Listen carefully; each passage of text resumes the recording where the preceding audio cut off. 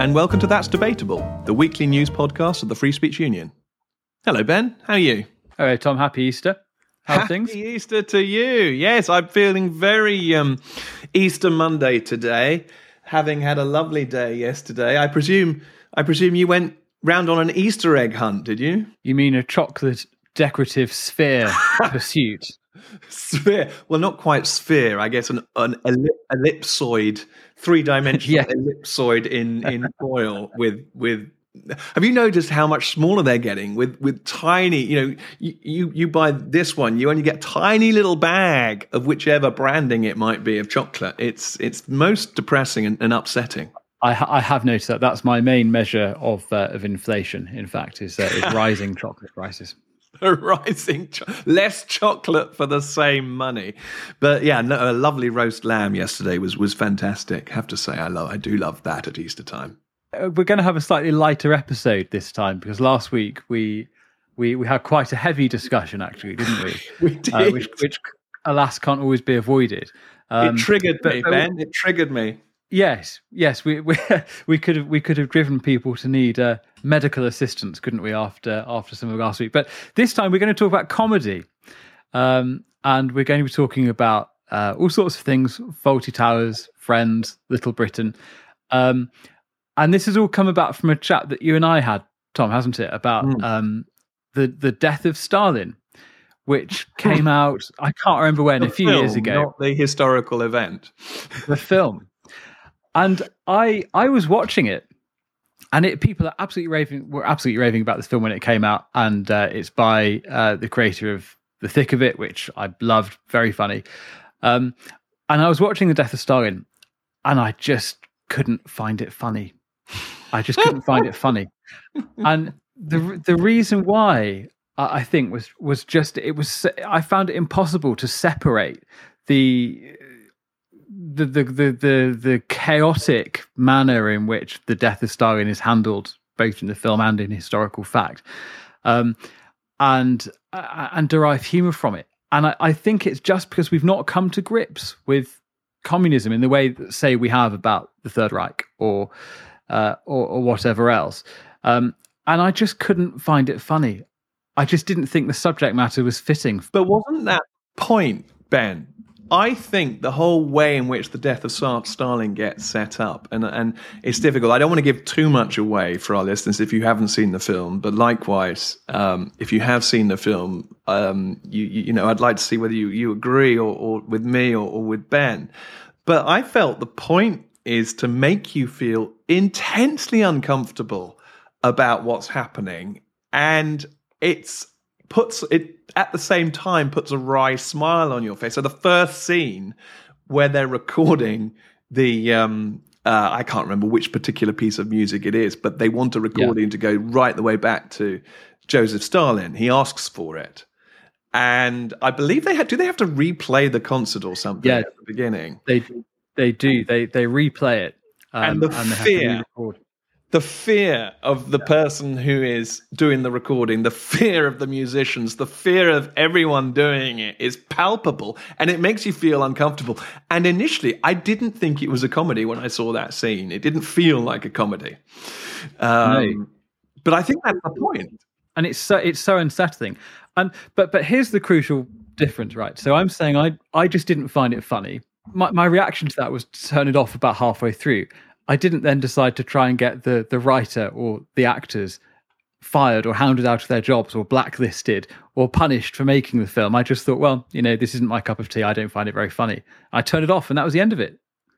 Did you see General Zhukov? Did you get to that point?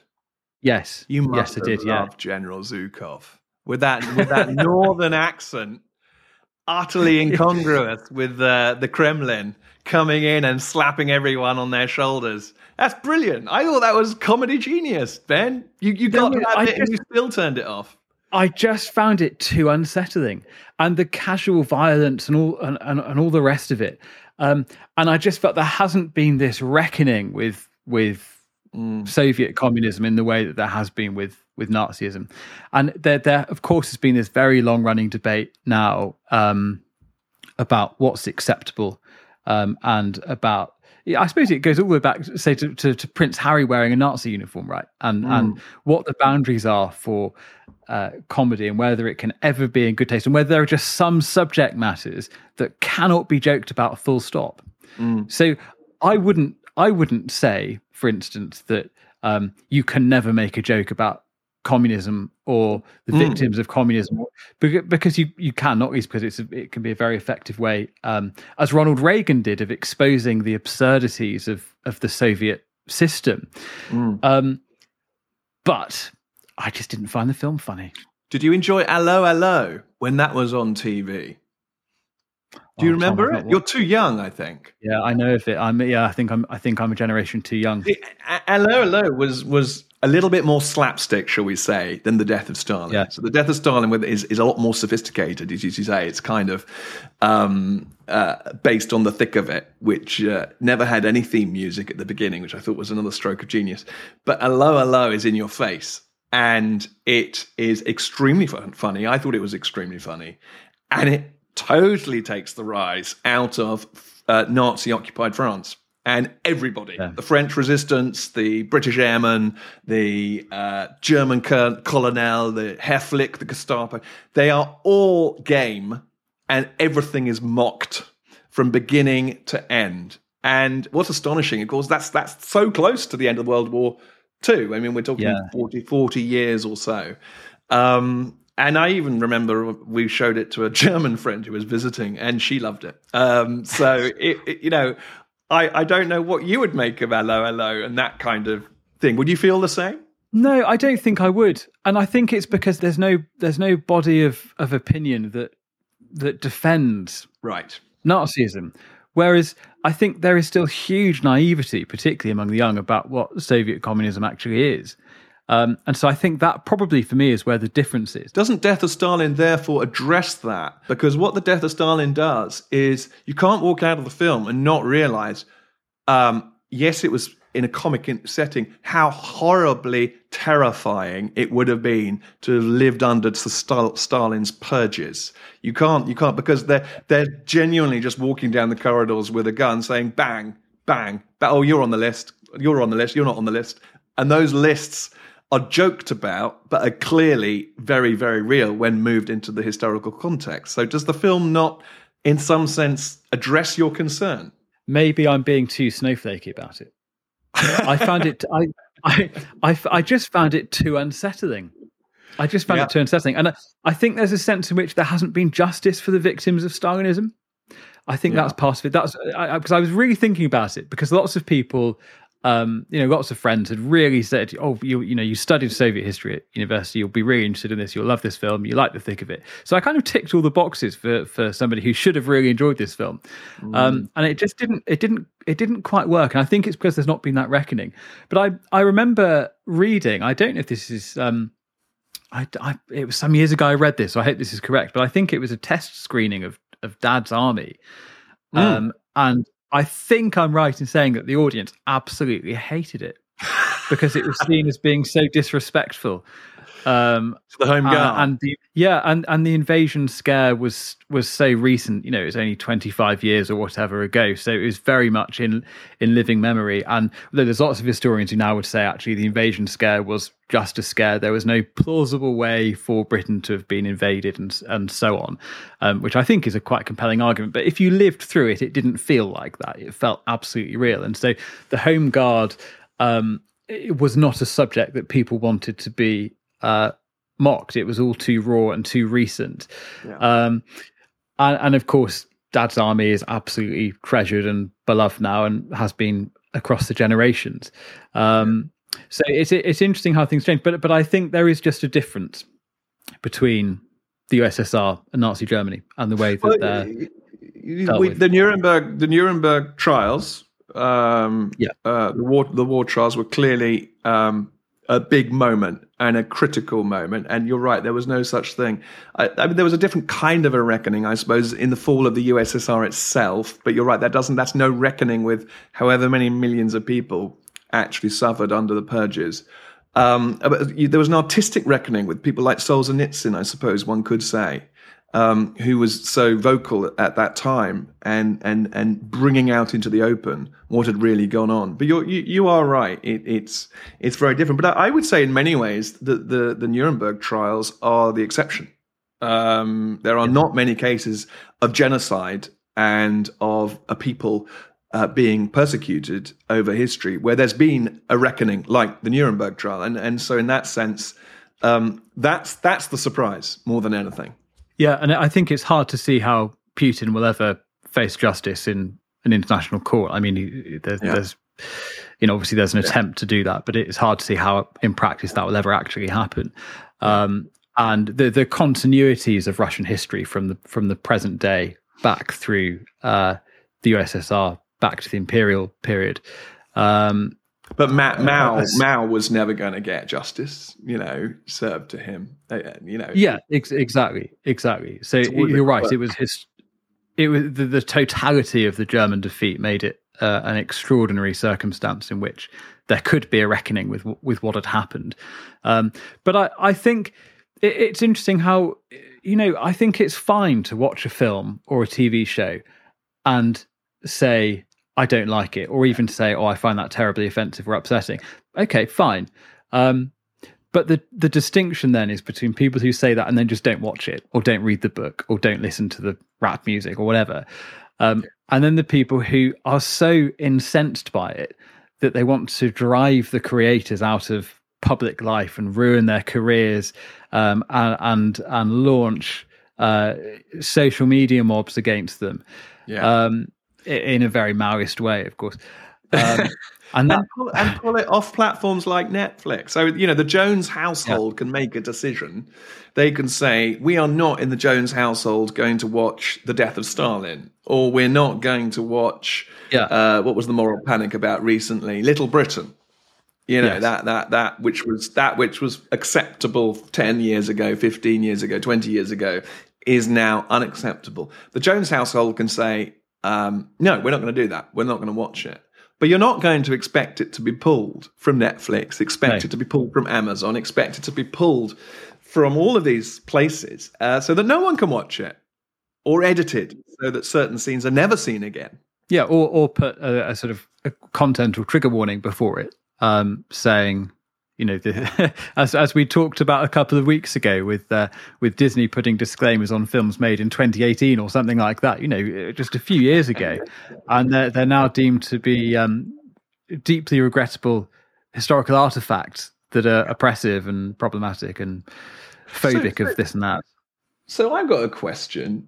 What is the best comedy at the moment that is currently being made? I mean, I think of things like the stand-up that Chris Rock, Ricky Gervais, maybe there are some sort of stand-up examples where they've got their own show that they've done, but sort of series or big-ticket films that are meant to be comedy or comic, I struggle a little bit to think of where we find that, where we go to find that, the new classics, if you will, of tomorrow.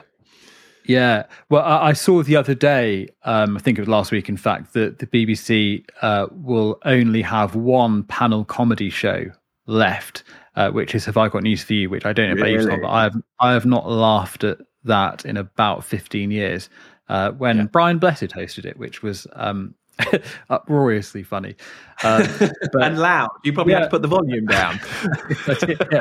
Yeah, so that was fantastic. But no, I don't know. I've been rewatching a Channel 4 sitcom called Fresh Meat. This was about university, a group of university students in sort of 2011, 2012. And so it was very much of my generation. I watched it while I was at university. So it's quite nostalgic in a way. So that was 10 or 11 years ago, I think that was being broadcast for the first time. And just almost in every episode, there is something where you think, oh my God, they would not say that or do that now, or they wouldn't joke about that issue, or they wouldn't mention that topic. And it I mean, they speak in the way that university students 10 years ago spoke. But they're not, they're not outrageously offensive or, much less racist or anything like that. It's just the way in which people young people spoke to each other. And there's that terribly horrible word. I really hate it. Problematic. Yeah. All of these comedy series, these scenes, and for me, the example is Friends in the 1990s, which was ubiquitous. You could, on some days, you could genuinely switch on BBC One, and then, I don't think we had playback in those days, but we had things like Dave and such like that were just coming onto the scene, and you could switch from one to the other, and it was either Star Trek was on everywhere, or it was Friends. So you really got to know the characters. You really got to like the characters and the pickles that they got themselves into. And you thought that's how New York was for everybody. But now, apparently, those episodes, which were the staple, are problematic. Or, as you say, almost every single episode would have something where, that's sexist, that's homophobic, that's whatever, and you think, my goodness me, the offence that people are able to take doesn't cease to surprise me. But then it affects us. It affects us as well, Ben, because we're picking up on it and saying, oh, we're cringing, thinking, and there's an extent to which we've internalized those rules, because we automatically have that sort of tripwire-like reaction of thinking, gosh, that would get someone in a lot of trouble now. But Friends is an interesting example because it's weirdly popular, I understand, among teenagers now, and has a huge audience of teenagers watching it. Decades after it was last broadcast, much less first broadcast. So they are watching it. Is that right? Well, but what's so weird is that they're watching it, but there's also this kind of backlash among some because it's not very racially diverse because of the treatment of gay couples and cross-dressing and all these modern landmines. So there's that kind of backlash against it, and also there's a sort of cringing from the creators of Friends that it didn't reflect the city's diversity in various ways, and so it fails various sort of woke metrics now. So it's a strange anomaly, I think, where teenagers are really keen on it, but there is also this backlash against aspects of it, and its creators are sort of seem to be shying away from it a little. Have they apologized yet? Because that's the next stage, isn't it? When the creators or the actors and actresses turn around and say, we apologize for making a generation laugh in the 1990s. That was terrible of us. It's just very strange. It really wasn't that long ago. But so one of the characters, if you've not watched it, had a dad who was, I think at the time, described as transsexual.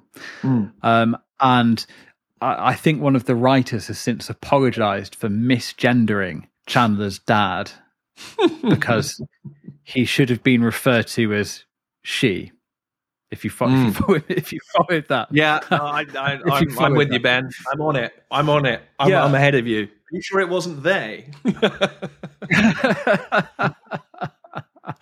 So that's. I dread to think what would happen to Les Dawson, of course, who was another hero of mine in the 1980s, where he was, dressed up as a washerwoman, mopping the steps or leaning over the garden fence as a sort of housewife, and it was just this wonderfully authentic banter that he could do as Les Dawson, and he wouldn't even get close to the BBC or the TV now, I think. I think one of the pities of it, I mean, aside from just thinking, what a shame it is that they wouldn't make it now, which I think is a feeling lots of people have. But so another program I watched at the time that was very much of my generation was The Inbetweeners, which was about teenagers in, I think, 2007, 2008, something like that, at sixth form. So I was exactly the right age, exactly the same age as the characters. And the way they speak to each other, I mean, it's just... it's very sexist, very homophobic, lots of isms, lots of ists, but it is the way in which teenagers at that time spoke to each other, and it's completely authentic, and it's also, by the way, not malicious. It's just that's the way they spoke. I don't think there's malice in it, and so again, this falls into the category of they just wouldn't do it now. Even though that is how the people they're depicting did talk to each other. Well, exactly. It's a reality gap. There's lots of things in different theories between that talk about gaps. Mind the gap. Now we've got this gap between what's created to go onto the screen and the reality. Because I don't believe, and tell me if I'm wrong, Ben, but I don't believe that. Yes, there are a lot of people self-censoring out there, but I think kids, teenagers, people, they're not in the same way. They are still saying what's on their mind. They're still walking around with their friendship groups, being quite open about all sorts of things. Now, they may be doing, actually, as I think about it, they may be doing a bit more of the sort of self-censorship than they were back when you were that age. But I still think there's a little bit more reality. I can hold out a little bit of hope there. You know what? I'd love to know. I'd love to know the answer to that question. If you are a teenager listening to this, or the parent or grandparent of teenagers, let us know what you think about that question, because there is this view of teenagers as being very rebellious. I don't buy that. I think teenagers are naturally very conformist. They might not conform with what their parents want, but they're desperate to conform with what their peer group want. And so if they're in a peer group which is absolutely committed to and devoted to the woke liturgy, and that's I think the point, isn't it?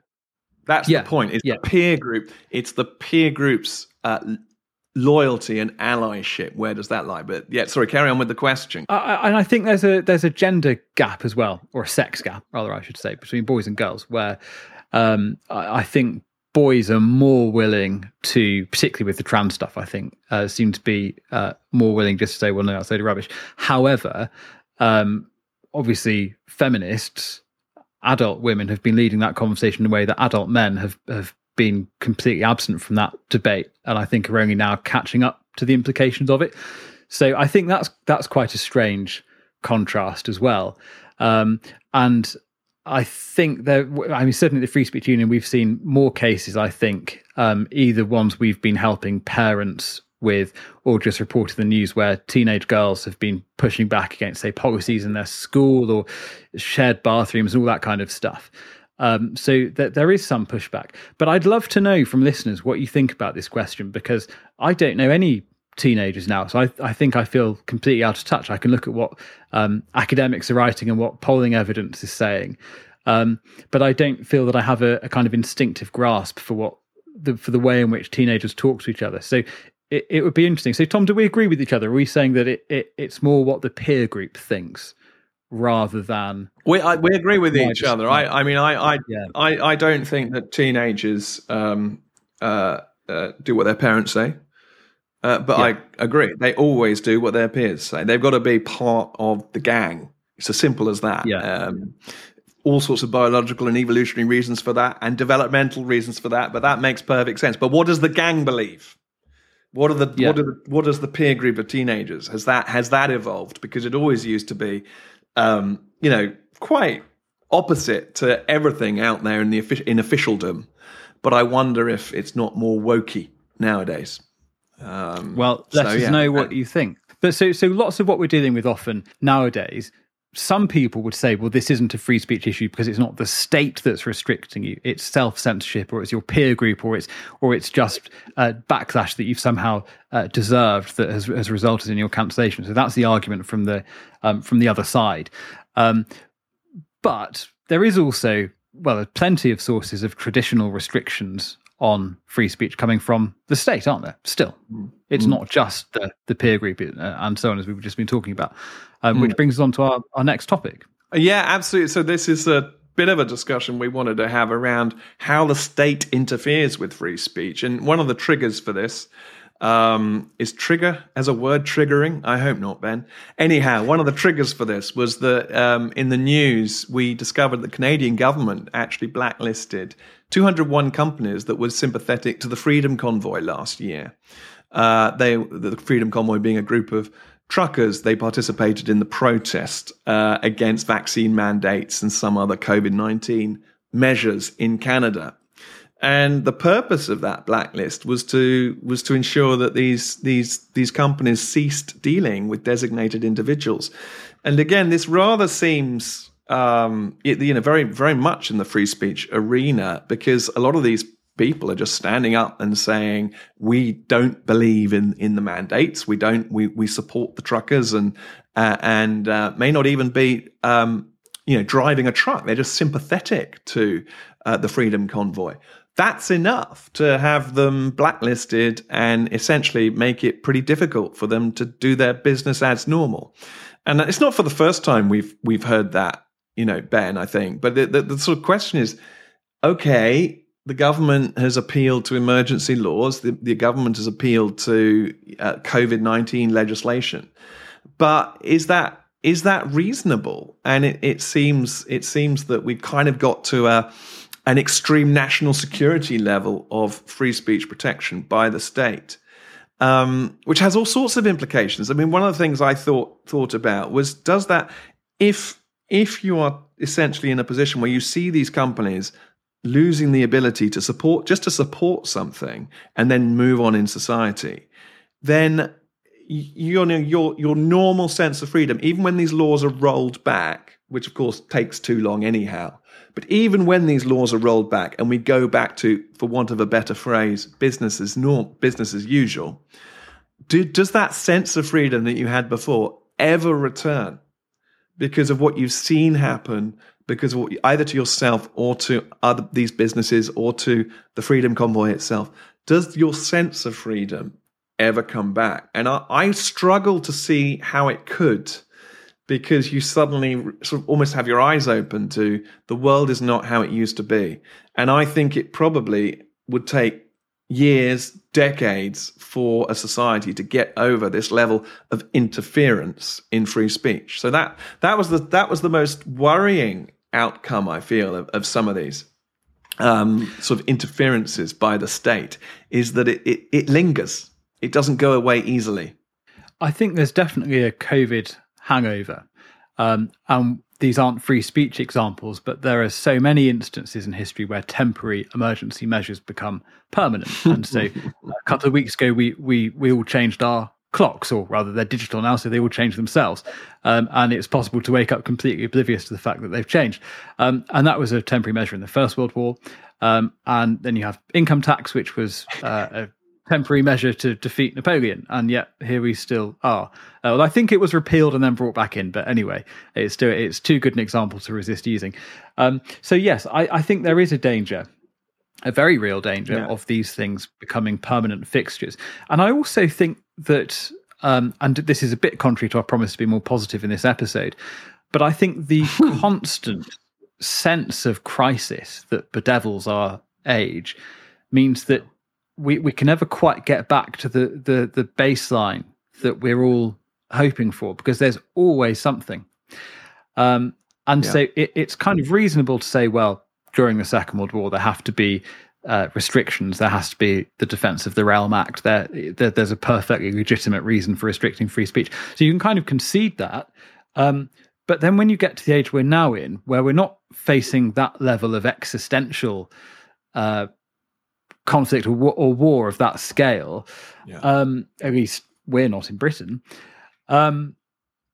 but there is still nonetheless this constant undercurrent of crisis after crisis after crisis. I think that's a really important point. We're all on edge, aren't we? We're all on edge all the time, and the happiest amongst us, I think, are the people who don't open up their newspaper or don't turn on the news, because that's the only way where you can find a place to be calmer. And the trouble is, of course, as well, think about times of crisis. In micro examples and in macro examples, from the family to a government, good decisions are generally not made, quickly under pressure at a time of crisis. And they need to be, if you like the COVID laws that came in very rapidly back in 2020, for example, no one should think that that's good law, given how quickly it took to draw it up, implement it, and put it in place. And yet, as you say, it lingers on afterwards. So bad law, not only is it that it lingers, but it's bad law that lingers for longer. Well, Tom, I have a good example for you. When do you think was the last witchcraft conviction in Britain? If you had to guess. Is this another April Fool's from last week? You're going to tell me that it was, I don't know, last Tuesday or something. It wasn't quite that recent. Now, what was the penalty? Can I ask a question about what the penalty was, or do you not know? It wasn't death. It wasn't death. Was it the 1800s at some point in the 1800s? That would still seem a little late. Is that your final answer? That's my final answer. Sometime in the 1800s. I'm giving you a range of 100 years. It was 1944. And the reason was it was a woman called Helen Duncan. She was tried and convicted under the Witchcraft Act in 1944. And it's because she had given a séance in which she summoned the spirit of a sailor on HMS Barham. And HMS Barham had been sunk, but there was no way in which she could have known that. And it was a complete coincidence. So she was convicted? Yeah, so of all, every ship in the Royal Navy she could have picked, she happened to pick one that had recently been sunk, but the news hadn't been reported. And the authorities were desperately concerned about the effect on morale. I think there was a concern that she might be a spy, but there was no way quite to prove a case against her. And so they relied on the Witchcraft Act. And she was. And has it been repealed? That's the question. I wonder if we could still get tried as a witch even now. Well, yeah, I mean, your point. I don't think anyone would claim that witchcraft laws were good law, but for them still to be existing at the end of the Second World War is bizarre. It makes the point well, doesn't it? Yeah, exactly. Not just existing, but being used still. And I don't know how you felt when the COVID-19 laws came in, and whatever one felt about those laws and the restrictions that were coming in. That's not just free speech, but a lot of it was about what we could effectively say in the public square with the misinformation discussions we've had before. I think regardless of whether you think lockdown and the various COVID policies were proportionate or were justified because the nature of the threat couldn't possibly be understood, or whether you think they were completely mad and over the top, and whatever your view is of that, I think what is concerning, and I think should be concerning to everybody on all sides of that debate, was the immense power of the state to shape the narrative, to silence and stigmatize dissent, including from very eminent scientists. And I think all of those things are, or should have been, a wake-up call to people. Even if you think that actually lockdown was totally proportionate because it was not quite an unprecedented threat, but a threat that hadn't been faced in a century, and that it was an exceptional incident. Even if you think that, but I still think the power of the state. What happened last week in the news, Ben, was not only that, but there was also some of the new scientific studies that are coming out that are studying the efficacy, for example, of masking. Some with new data, new studies, new conclusion. There was one study came out with the conclusion that masking, and again, let's not get into whether we're pro or against because we're the Free Speech Union, but that particular study was out there and was considered to be relatively scientific, but there was utter silence out there once that study, and then there was a real hard pushback against it because it was against the narrative. So again, whether it's right or wrong, and maybe it's wrong, maybe masking's great, maybe masking's not great, but the point is that when the new studies come out that are against the narrative, there's silence in the first instance, and then after that there's mocking and pushback, and that is a very worrying trend. Instead of actually saying, hey, interesting study, let's bring it in, talk about it, and either dismiss it or it moves our thinking on. Instead, it's that conversation isn't even allowed to happen on some of these narratives. And that is very worrying as a development, I think. And the only way scientific progress can be made is by letting people express views which are contrary to accepted wisdom, or unsettling, or strange, or bizarre. And on many occasions, those views will be wrong. Sometimes they'll be ahead of their time. I've got a great example of that, actually. There was a clergyman in the 18th century who theorized that there could be a body so heavy that light couldn't escape from it. And of course, we know that now as a black hole. But in the 18th century, his prediction was so far ahead of his time that nobody could understand what on earth he was talking about. And so it was more or less forgotten, and has since been rediscovered and reinvented, and now we know what a black hole is and we can take pictures of them. So I think science has to have room for the scientific method to work, for people to make outlandish predictions. And sometimes they'll be wrong. Sometimes they might even be malicious. They might be deliberate attempts at misleading, misinforming. But you have to take that risk. You have to take that risk to make any kind of scientific progress. But the double danger is when the state's behind it as well, in some shape, or the arm of the state in some shape or form. So bringing it back to that particular angle to this, that it's the state's narrative, and the media has come into line with the state's narrative. Is that reasonable? Is a fair question to ask. I think. Yeah. So, very, very interesting area, I think, to discuss. But anyway, we shall see. I'm sure that will crop up again in future news items. But anyhow, I think that is probably everything we have for today. And we do again wish everyone listening a very happy Easter. Remember to join the Free Speech Union at freespeechunion.org. We do encourage all our listeners to go to that website and sign up. It's very easy to do, and it can be done in a flash on a bank holiday weekend, of which we have many to come. But Ben, do you have anything else to add yourself? No, I just wish everyone a very happy chocolate ellipsoid day. Is that what we decided the shape was in the end?